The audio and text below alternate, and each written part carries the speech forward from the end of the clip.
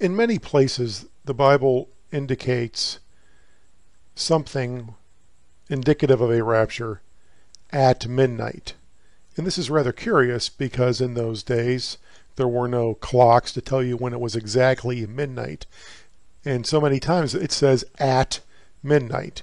In the case of Ruth 3:8, now it happened at midnight that the man was startled and turned himself, and there a woman was lying at his feet.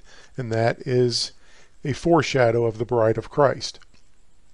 Ruth is a foreshadow of the bride of Christ, Boaz being a foreshadow of our kinsman redeemer, etc. Matthew 25:5 and 6.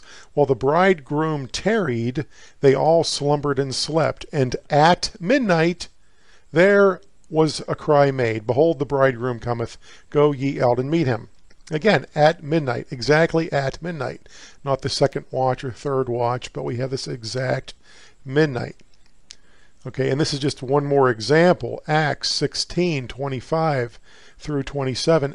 At midnight, Paul and Silas prayed and sang praises unto God, and the prisoners heard them. And suddenly there was a great earthquake, so that the foundations of the prison were shaken, and immediately the doors were opened, and everyone's bands were loosed, and the keeper of the prison awakened out of his sleep. There it is again, at midnight, and we have what looks like an illusion of the rapture, resurrection, ground shaking, etc. So the question then is, what does this mean at midnight? Because it's always midnight somewhere. Now, a case can be made, and this is what I would like to talk about next, that the winter solstice is, in a sense, the midnight of the year. So the spring equinox, or the vernal equinox, which is around March 21st in the northern hemisphere. I'm going to speak in terms of northern hemisphere. So the March equinox or spring equinox, this is when we transition from longer days. We had longer nights, now we have longer days. Now we have more awakening, birds chirping, beginning of the season, etc. This is, in a sense, the dawn of the year. Okay, and then we get to the summer solstice. In the summer solstice, that's when the sun is the highest in the sky. It's the middle of the year. That's kind of like the high noon of the year. As high noon is to the day, the summer solstice is to the year. The summer solstice is the middle of the year. High noon is the middle of the day. And at high noon, the sun is at the highest point in the sky. At the summer solstice, it reaches the highest point it gets all year. Okay, so you see that correlation. And then we go to the autumn equinox. In the autumn equinox, that is, in a sense, the sunset of the year. Now we transition from longer days to longer nights, getting darker. In the Jewish civil New Year, at Rosh Hashanah, that is right around the autumn equinox. And the Jewish day ends and begins at sunset. So in a sense, you can see how the autumn equinox is like the sunset of the year, right? The daily sunset is similar to the autumn equinox of the year. And then finally, the winter solstice. The winter solstice is when we have the longest night. It's right at the exact opposite of the summer solstice. So it's the exact opposite of the high noon time. Now it's midnight. It's the longest night. It's when the year changes. The year now technically changes 10 days after, but it is based on the winter solstice. Okay, so, and then midnight is the middle of the night. It's the change of the day. As midnight is where we change days, technically winter solstice is close to the time we change years, and it's the minimal or the farthest away from the sun, in a sense. So you can see how the winter solstice is, in a sense, it's like the midnight of the year. And also, it happens for one instant in time for the entire world. So it isn't like the regular midnight that's constantly sweeping across the world constantly. It's always midnight somewhere every day. But with the winter solstice, that actually does occur at a specific instant in time. Now, it turns out that this year, December 21st, 2022, the winter solstice will occur at exactly 11:48 p.m. in Israel. That's IST, Israel Standard Time, 11:48 p.m. That's only 12 minutes before midnight.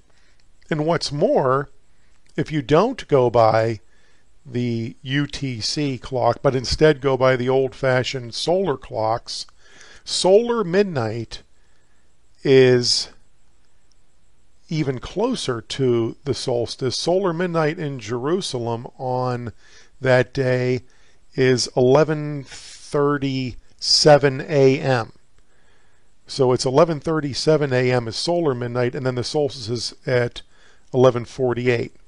So that would be, well, that'd be 11 minutes off. In either case, the solstice is directly between solar midnight and actual UTC midnight. It's right in the middle of the two.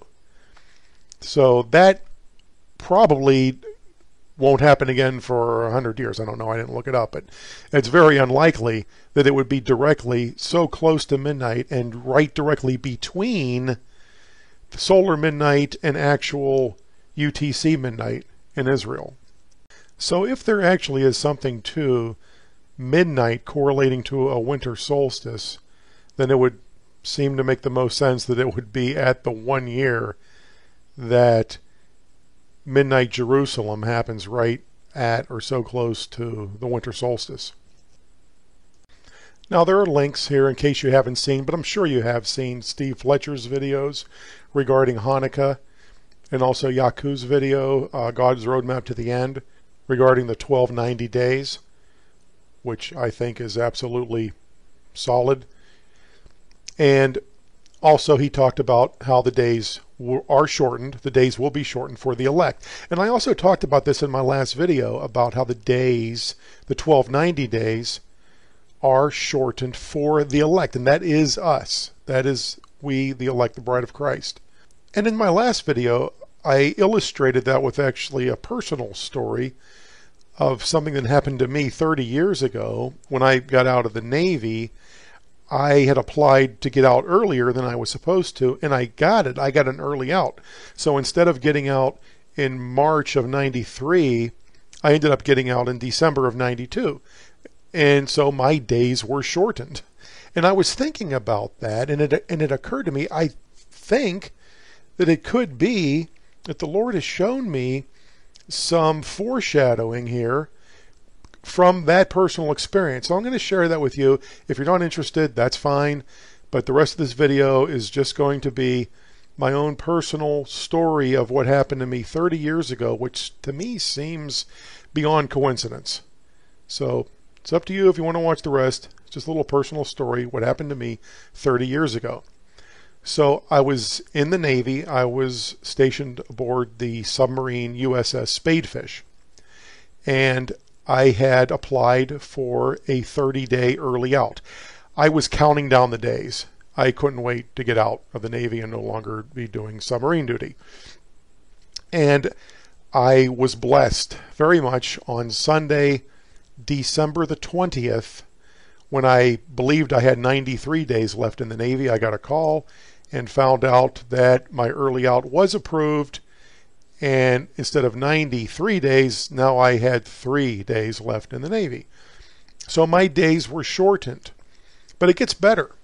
After I made that last video, it occurred to me that the story didn't really end there.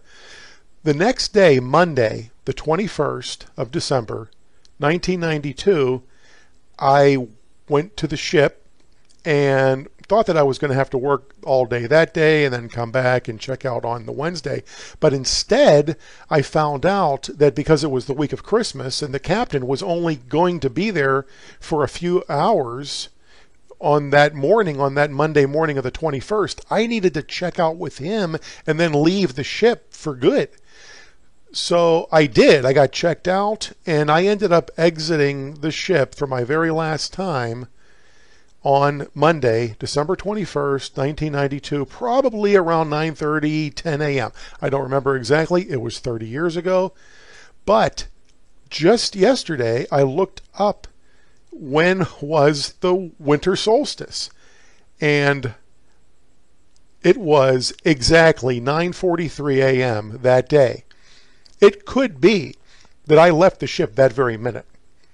It could be, but it was definitely within an hour of that time, because I got checked out in the morning, and then that was it. I was done. I left that morning probably right around 9:43 a.m. So I left the USS Spadefish, a submarine. I escaped. I got out. And when you climb out of a submarine, you go up and out, right? Through the door, out forever during the winter solstice 30 years ago this month. And then today,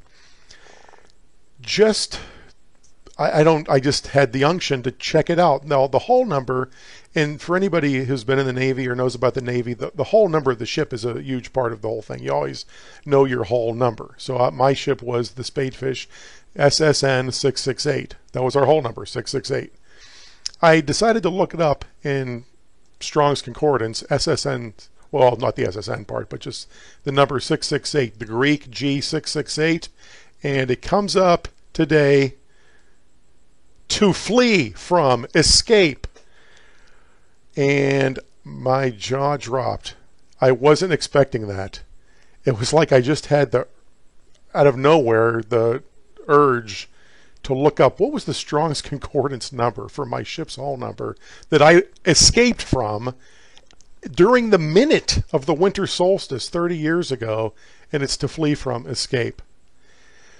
So take with that what you will. I'm not claiming to be a prophet. I'm not claiming to be the guy that God gave foreshadows to share. I don't know, but it's pretty much blowing my mind. I believe that it's beyond coincidence.